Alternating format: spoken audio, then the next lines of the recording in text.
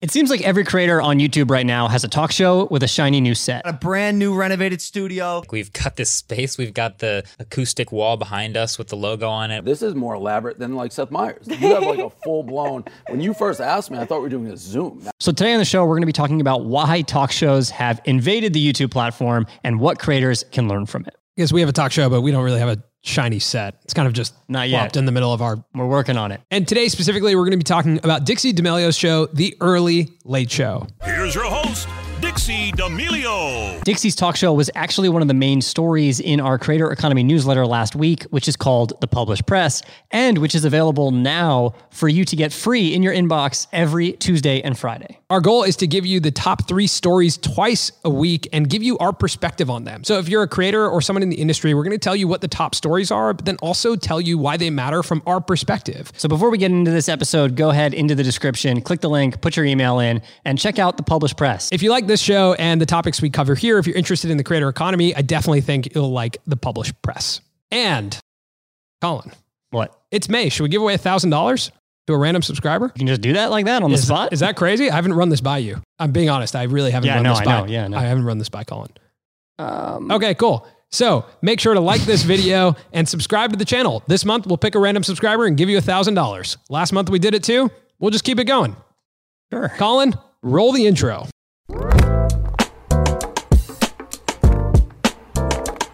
All right, welcome everyone to the audio only section. This is an exciting audio only section. This is a crazy week, by the way. We released an NFT, which was wild. We're currently decentralized. We're fully on the blockchain. We are announcing in this episode our latest venture, which is The Published Press, a newsletter, which you heard about at the top of the show. And I'm sure you've been hearing about throughout the show. But just to be clear, we should talk a little bit about why we're doing a newsletter and a little bit of the process of getting here. Part of the reason of doing the newsletter has to do with just getting more education about creators and the creator economy into the world. We're only able to make one show a week on YouTube right now, but we have discussions all week about other topics. We have different takes and perspectives, and the newsletter is a way to get them out multiple times a week. Yeah, I mean, we're covering one story a week on YouTube. We're covering 6 stories a week in your inbox now. And I think that's really cool. It offers us this opportunity to scale our perspective into writing. And that was a huge goal of ours coming into this year, was how can we scale the conversation? How can we start more conversation? How can we get more education out to creators? And I actually think that news and perspective, massive way to educate people, because a lot of times we hear about what's happening in the space, but we don't know what that implication is on our career. Totally. And there's another facet to it. The fact that you have your community directly attainable through email. So we have 259,000 subscribers on YouTube, but when we press publish, we don't get to reach all 259,000, right? That's a good point. There's a barrier there that the YouTube algorithm, how we title and thumbnail, decides who gets to watch our video. Right. But with a newsletter, as we start building that community, if people like it and they don't unsubscribe, obviously, which is the goal, then yeah, you can hit your entire community with a single email. Yep. Which is just great for community building and actually getting your information out into the world. Yeah, so it's been a real process to get here, because I think, my first thought around newsletter when we were talking about it last December was like, okay, we're writing scripts, we could probably just convert some of our writing into newsletter. Wrong. At least the way we're looking at it. We are incredibly obsessive over storytelling. We're super obsessive over product and anything that we put out into the world. And so since January, we've really been developing, what does this look and feel like? What's the value prop? Who's the audience? What do they do when they receive it? What's the emotion we want them to feel? So it's been this long process, and we actually built a team around it, because one of the most important things in a creator business like ours is that Colin and I have to focus on making content. We have to focus on all the different content products, with the newsletter being one of them, but we can't write 2 newsletters a week right now. We can provide our perspective, our take, we can be the editors in chief, but we had to scale a team. So we have a manager of the newsletter, we have a curator, we have 2 writers, and we basically, for the last month or so, have been acting as if it's real time and this is going to go out to thousands of people. So even though it's just going out to our internal team of 12, we're treating it, the night before, like there's a hard deadline, because once this goes live, which is now, it's live. Yeah. we have to make sure that our process for making 2 newsletters a week is dialed. Yeah. So the one thing that we agreed on was process first. We have to get the process down first. Then we can make the creative better. Then we can figure out monetization. So I would suggest that to anyone looking to make content. You know, even this show that you're listening to right now, this came out of us recognizing that the process of making an audio show and the process of making a video podcast was a process we could commit to. And we tested it on our second channel before we brought it over here to our main channel. So stress testing process and content is something that a lot of people, I don't think about, because we didn't think about it for years. We were like, no, you just make whatever and you just make it in whatever time you need to make it in. We never started with process. We always started with the creative. idea and what we wanted the video to be. So you start to realize that starting with process is so important, being like, can we make a newsletter twice a week with 3 stories with good takes every Tuesday and Friday at 9 a.m.? And that was the question we had to answer. And I think we're close, you know? It's still been a challenge. It's still been really intense to get there, but I have enough faith in it now that I'm like, let's launch. Now let's get feedback because the process is getting there. Let's get the creative there with feedback, and then we'll figure out how this turns into a bigger business. We've been scrutinizing every newsletter and every part of the process, but we're definitely at the point where we need to let other people see it. Yeah. And all of you in the community can start to give us feedback because we can tell each other what's wrong with it, what's right with it. Yep. But we need another sounding board. Yeah. I mean, look, we can get pretty intense when we're looking at content. And that is why, Colin, you and I are judges of this year's Roadcast competition. Which is super exciting because Rode, the microphones you're listening to us on. Yep.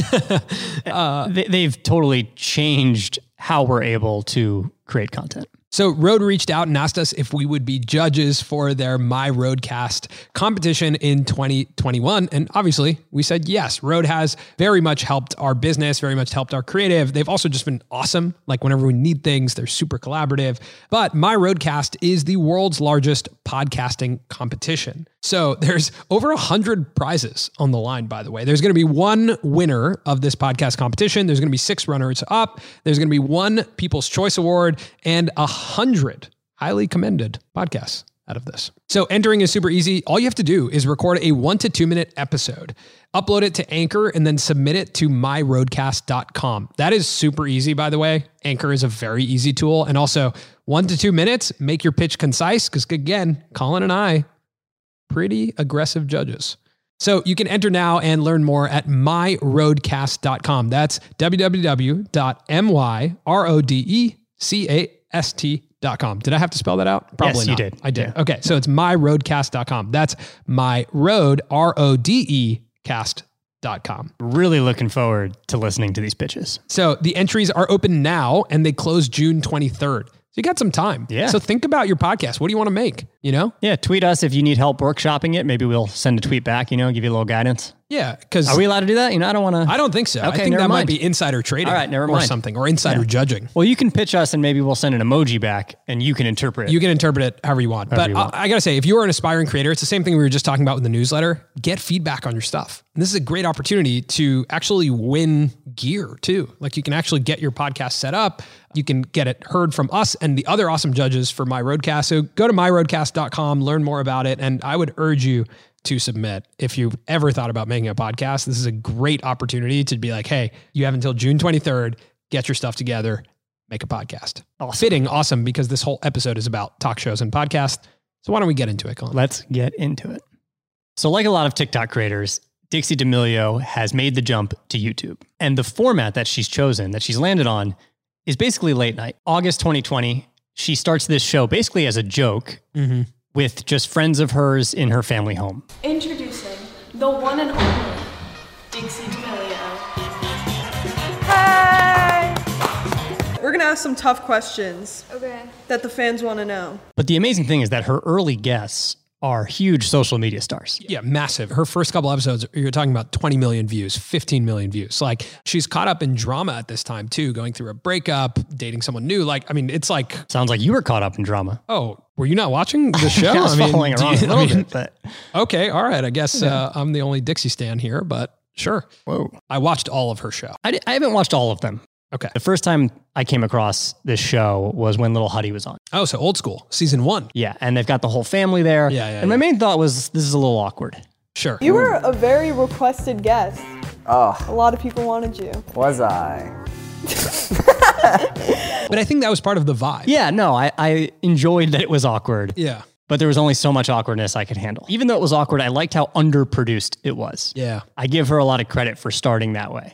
Sorry guys, we only have 2 mics because we're still on a low budget, but that's why the sound is changing. I'm going to start off with an easy one. Because that's important, I think, in terms of showing who you really are, being a little bit more raw and authentic. That pays off on YouTube. Whereas a lot of TikTok creators came in hot from the start with serious production companies.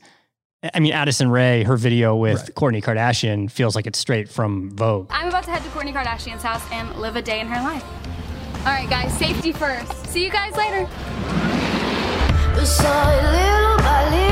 I agree with that. I think like being more lo-fi allows you to actually build up to why we were so shocked to see that season 2 was in this crazy set. This is my talk show, the early late night show, and welcome to season 2. I know I've been gone for a while, but I am back and ready to keep going. We have crazy things this season. I was shocked when I saw the opening of season 2. I was like, are you kidding me? Like, this is a full-blown Hollywood production. That's what it looked like. With a Hollywood TV production company, hair and makeup, and really high-profile guests. So if you see in the published press, the opening picture we use for this is her sitting next to Hailey Bieber in an obviously like much more done up set. Her second guest was Dave Portnoy, which is pretty funny second guest. But even he said like, this is more elaborate than Seth Meyers, which is true. The set is like arguably one of the most elaborate sets on YouTube. This set is bananas. It's crazy. I mean, especially like we started in my living room and now we're doing this. Unbelievable. It made me feel a little jealous. Yeah, no, same. There's a lot of creators like,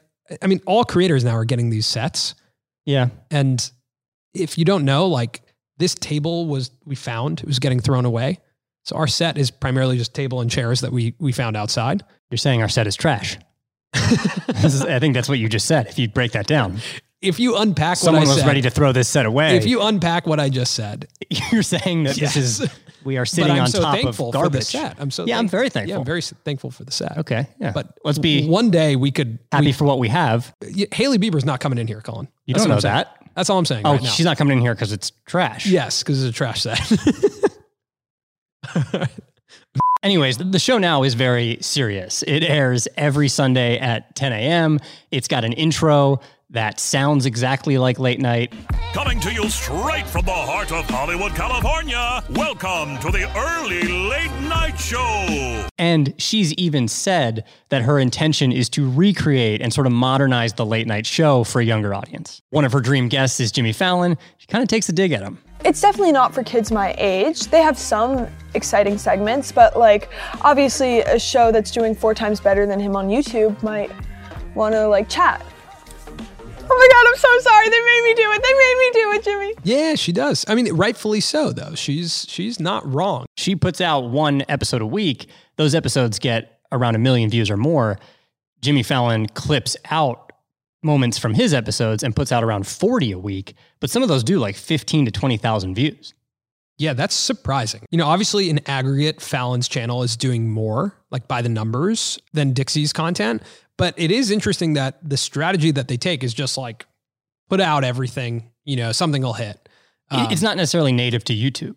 Yeah, it's more like of a mix of a clips channel and a, you know, long form channel. But the thing that's interesting, Fallon, Corden, Myers, all these late night hosts, they are in a sense YouTube creators because the majority of their content is consumed on YouTube. I don't think any young kid is waiting until midnight to watch a late night show on television. No. You could just watch the clip on YouTube. It's the place where Hollywood and YouTube intersect the most, actually, which is interesting, is that they are almost one and the same. Like they play on the same level playing field on YouTube. Where they don't play on the same level playing field is in the cost, really. It's an opportunity for you to prove, do you have content market fit? Like, are you making content that your audience wants to see? If so, then yes, invest more into it. If not, pivot and try something else. She's like a late night host in development.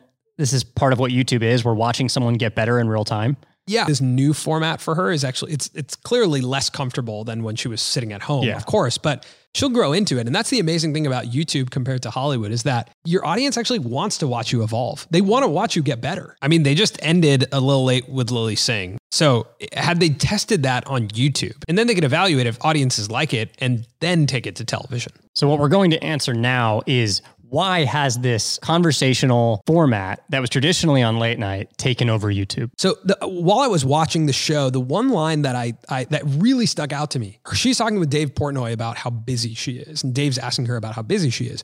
And she goes, this is obviously fun, but we only do this 2 days a month, so it's going to be pretty easy. Now you start to understand that, like, as a creator with Dixie, she can come in, record 2 interviews on a day, right? So 4 interviews total across 2 days, and have content for the whole month, which means 4 of these hero interview pieces with a big celebrity, plus clips that go out on TikTok, Instagram, Twitter. That is a really sustainable strategy. And that is reason number 1 why this talk show style format has taken over YouTube. I also think the talk show format fights a bit against burnout.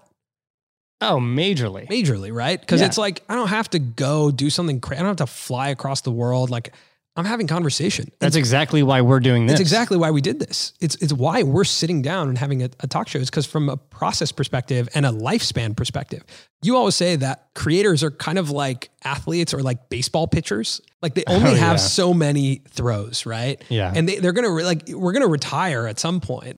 But this talk show format actually helps us fight against that, because I'm sitting here being like, listen, if Howard Stern's still doing this, I could probably still be doing it. This was a conscious decision for you and I, because we knew 10, 15 years down the line, we could not make the types of videos we were making 2 years ago or even a year ago. From a career sustainability perspective, this format, talk show format, is the most sustainable. Yeah. 100%. Yeah, I'd always say YouTubers are like Major League Baseball pitchers. They only have so many good throws before their arm is shot. Right. And then they're stuck with their left arm and they're like, I don't have any other skills with this arm. Right. And it's not as interesting to watch them pitch with their left arm. They can barely even do it. And it definitely can't sustain a career. Yeah. So I think the moment that you hit that point as a creator where your arm is shot, you're completely burnt out, you need to pivot almost 180 degrees because your main skill set, if you haven't diversified your business, relies on a single thing that you no longer want to or really have the capacity to do. Right. The talk show solves that. Increased exposure over long periods of time, clips that help you stay relevant across every platform. Leaning back, having a good time, just chatting. Why are you doing this? No big deal. Why are your hands up? I'm just saying, like, hands-free. Is this relaxed? Hands-free. Like, okay. It's a hands-free I'm just lifestyle. copying what you're doing, but I agree. We're just chilling. We're relaxed. You know? We're just chatting. Exactly. We're just chatting. Conversation as content. Now, this is something we talk about in the published press as well. We have a section called Talk is Cheap, where we go through how affordable it is to produce a talk show style show on YouTube. Well, let's just look at, Dixie's first season of the Early Late Show, 20 million views sitting in her house. That's pretty good. I mean, that I can tell you, being a creator myself, like, that does not cost that much. The cost at a lot of times, once you figure out your production, is just time. It's the time spent, prepping scripts and sitting and recording and then having, someone book your guests. But you can figure that stuff out. And the thing is, as the talk show increases in viewership, and as it gets more and more popular and there's more depth in the connection to the audience, the price of advertising on the show goes up. But the cost of making the show stays the same. It's the same thing as, like, here, as our show, this show right here, the Colin and Samir show, like, it's relatively fixed, the cost. We know how much time it takes us to prep a script. We know how much time it takes us to record, to edit. We're sitting on chairs that were found in the trash. That's true. You're right. But over time, as the viewership... But they work. They work. And the reality is that it's the conversation that is the content. And so as long as we can figure out how to make our conversation engaging and how to make this talk show interesting, over time, this can be a pretty high margin product for us. And all of these shiny new sets that we're seeing from creators are really cool, but they're not necessary. Right. Dixie D'Amelio's set is clearly very expensive. I would argue, though, it'd be more interesting to watch her speak to Hailey Bieber in her family home. Sure. Yeah, I agree with that. I mean, I think we just have to take a look at the number 2 podcast, on the charts, Call Her Daddy. That's like relatively lo-fi. And even when she records the video version, she's sitting on couches with mics, which I actually think places you in the room in this very comfortable way, again, to build depth, being like, oh, this isn't like overproduced. It's just kind of sitting down and enjoying a conversation. And like, I feel like I'm in the room. Now, another thing is that a talk show doesn't require that much to get up and running. Like, if you're a creator right now and you're like, should I make a talk show? You could probably do it by next week. Because you come up with a concept to talk about. Either you have a co-host or you have a guest on. You talk to them. You could do it remotely. You could do it in person. You could leave it long, like an hour, if you're talking about interesting stuff. If you're good at conversation, it's not that hard to spin this up. The editing is also not crazy if you just leave it long. It's just like, cool, let's have a conversation. Let's put it up. Leaving the episodes long is actually in your best interest for multiple reasons as a creator. The first is that on YouTube, long form is rewarded for the algorithm. The second thing is that when you are making a long form video as a creator, anyone in the audience who's interested in taking part and sitting for that 15 to 20 minutes is going to have the opportunity to get to know you as a creator far better than a short TikTok. So from the creator's perspective, I would say this style of content allows me to be my absolute most authentic self. Like I'm just sitting here talking to you. Telling me this is the real you. This is the real me. You're getting the real me. And I think when you're in, and I think as an audience member, you feel like you're in the room with them. If you're listening on your headphones and you're listening to the audio version, you have creators or a creator in your ear for, let's say, 25 to 45 minutes on a weekly basis. That's pretty significant. There's some people who don't talk to their parents for that long in a week. And something that we put in the published press was it's a deeper connection. For Dixie, who was previously doing 15 to 60 seconds on TikTok, it's kind of tough to build a very deep connection with an audience like that. It's a lot different when she's available for 20 minutes. You're getting her personality. She's having conversation. She's reacting to what people are saying. You can actually build depth with a creator like that. The talk show format, outside of being sustainable and relatively easy to spin up, it also allows for the depth of connection between you and your audience. And we've seen a lot of creators already utilize this to their advantage, whether it's Dixie D'Amelio, converting followers on TikTok to really true diehard fans on YouTube, or someone like Logan Paul, who rehabilitated his entire brand image via Impulsive, via putting out tons of conversation, rehabilitating his brand through exposure over time and through quantity of content that was put out. Yeah. And feeling like you're getting a more realistic version of it. And maybe he is playing it up for the camera a bit, but like, it's pretty hard to do that for an hour and a half, twice a week. You feel like you are getting a more real down to earth version of him. And you can make a judgment call then if you feel like, you like him or not. And clearly with the success of his show, people like it. And some of the little moments that have been clipped out that have traveled really far online and have resonated with a lot of people, whether it's during the BLM movement or the conversation around Harry Styles and masculinity. Right.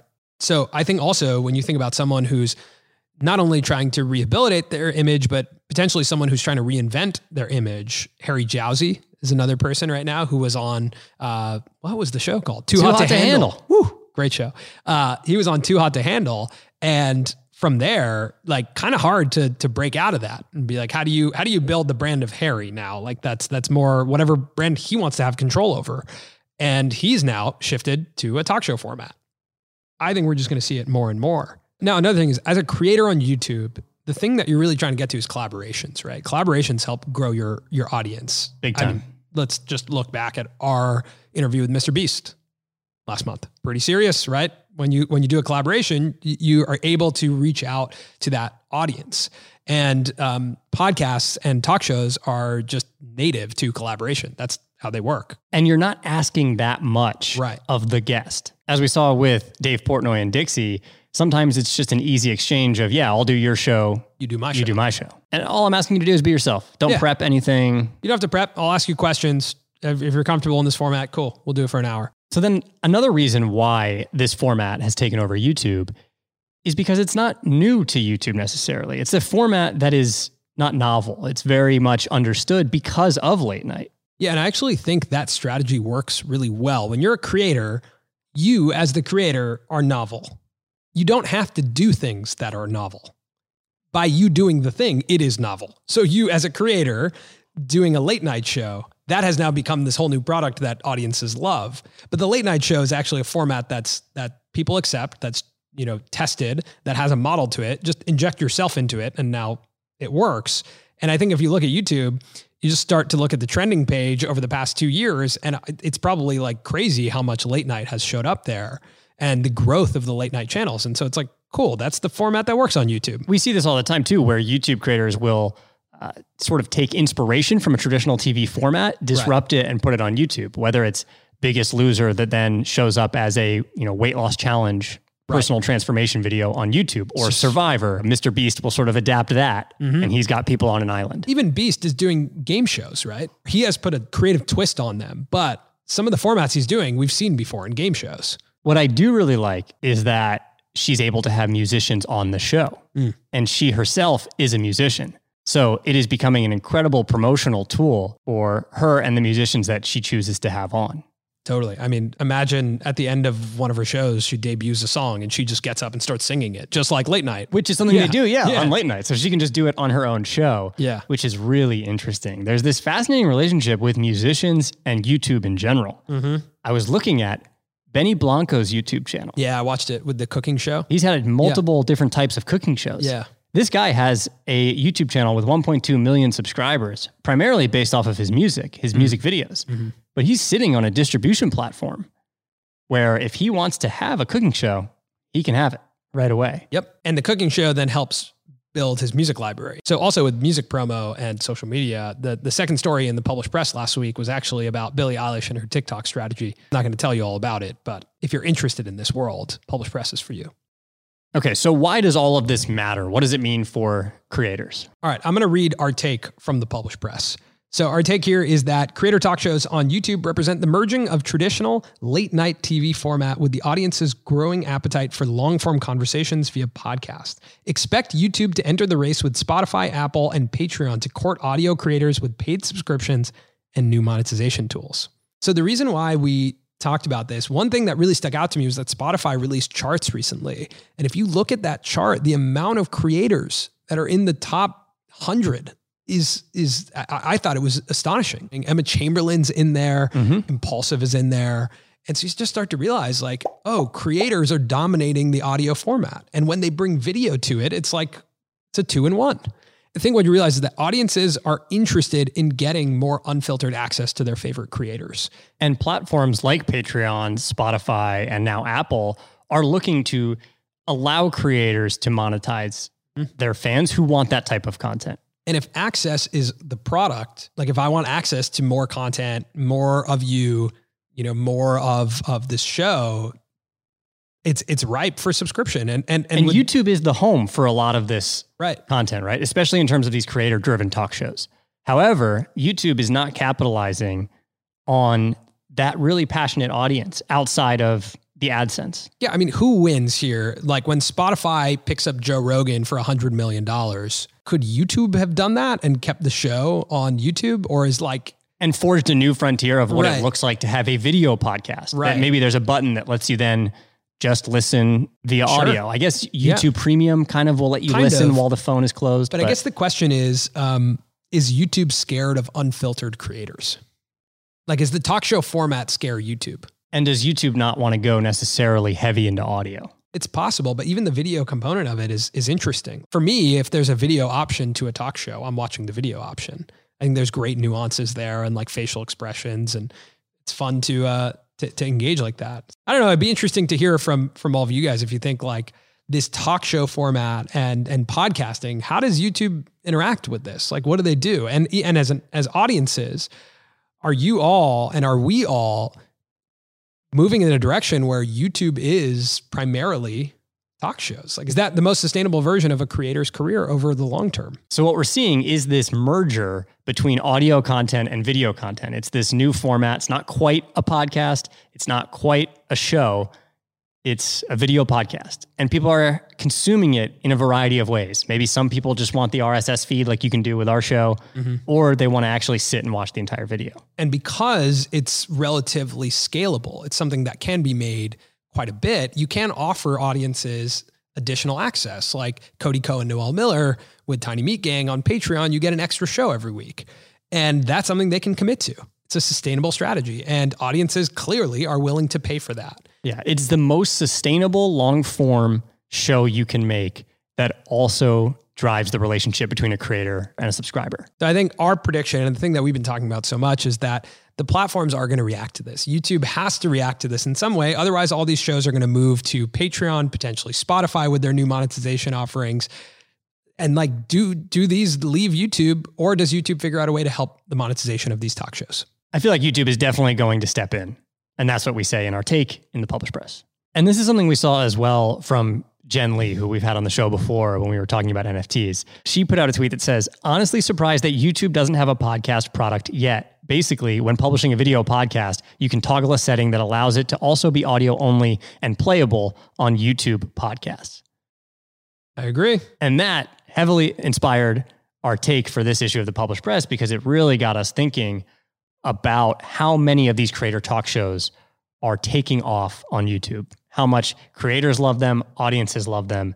It just seems like if YouTube doesn't act, they will miss out on this opportunity to platforms like Spotify, Apple, and Patreon. So that's it this week for this episode of the Colin and Samir Show. Again, this topic was featured in our Creator Economy newsletter, The Publish Press, and it was alongside 2 other stories. We also talked about Billie Eilish and her strategy on TikTok to promote her new album, as well as covered Jeff Wittick and his entrance into Patreon and what that means for the future of pay-per-view content. So if these are stories that you would be interested in receiving in your inbox every Tuesday and Friday, make sure to click the link in the description and sign up for the Published Press. Don't hold back, reply, let us know what you think about it, because we're putting a lot of work into this. Our writers are putting a lot of work into it. We're really excited about it, but we want to make it as good as it can possibly be. And remember to like this video and subscribe to the channel because Colin will be giving one of you $1,000. A random subscriber will get $1,000 at the end of this month. So make sure you're subscribed. All right. Me or what? Me personally. I will be giving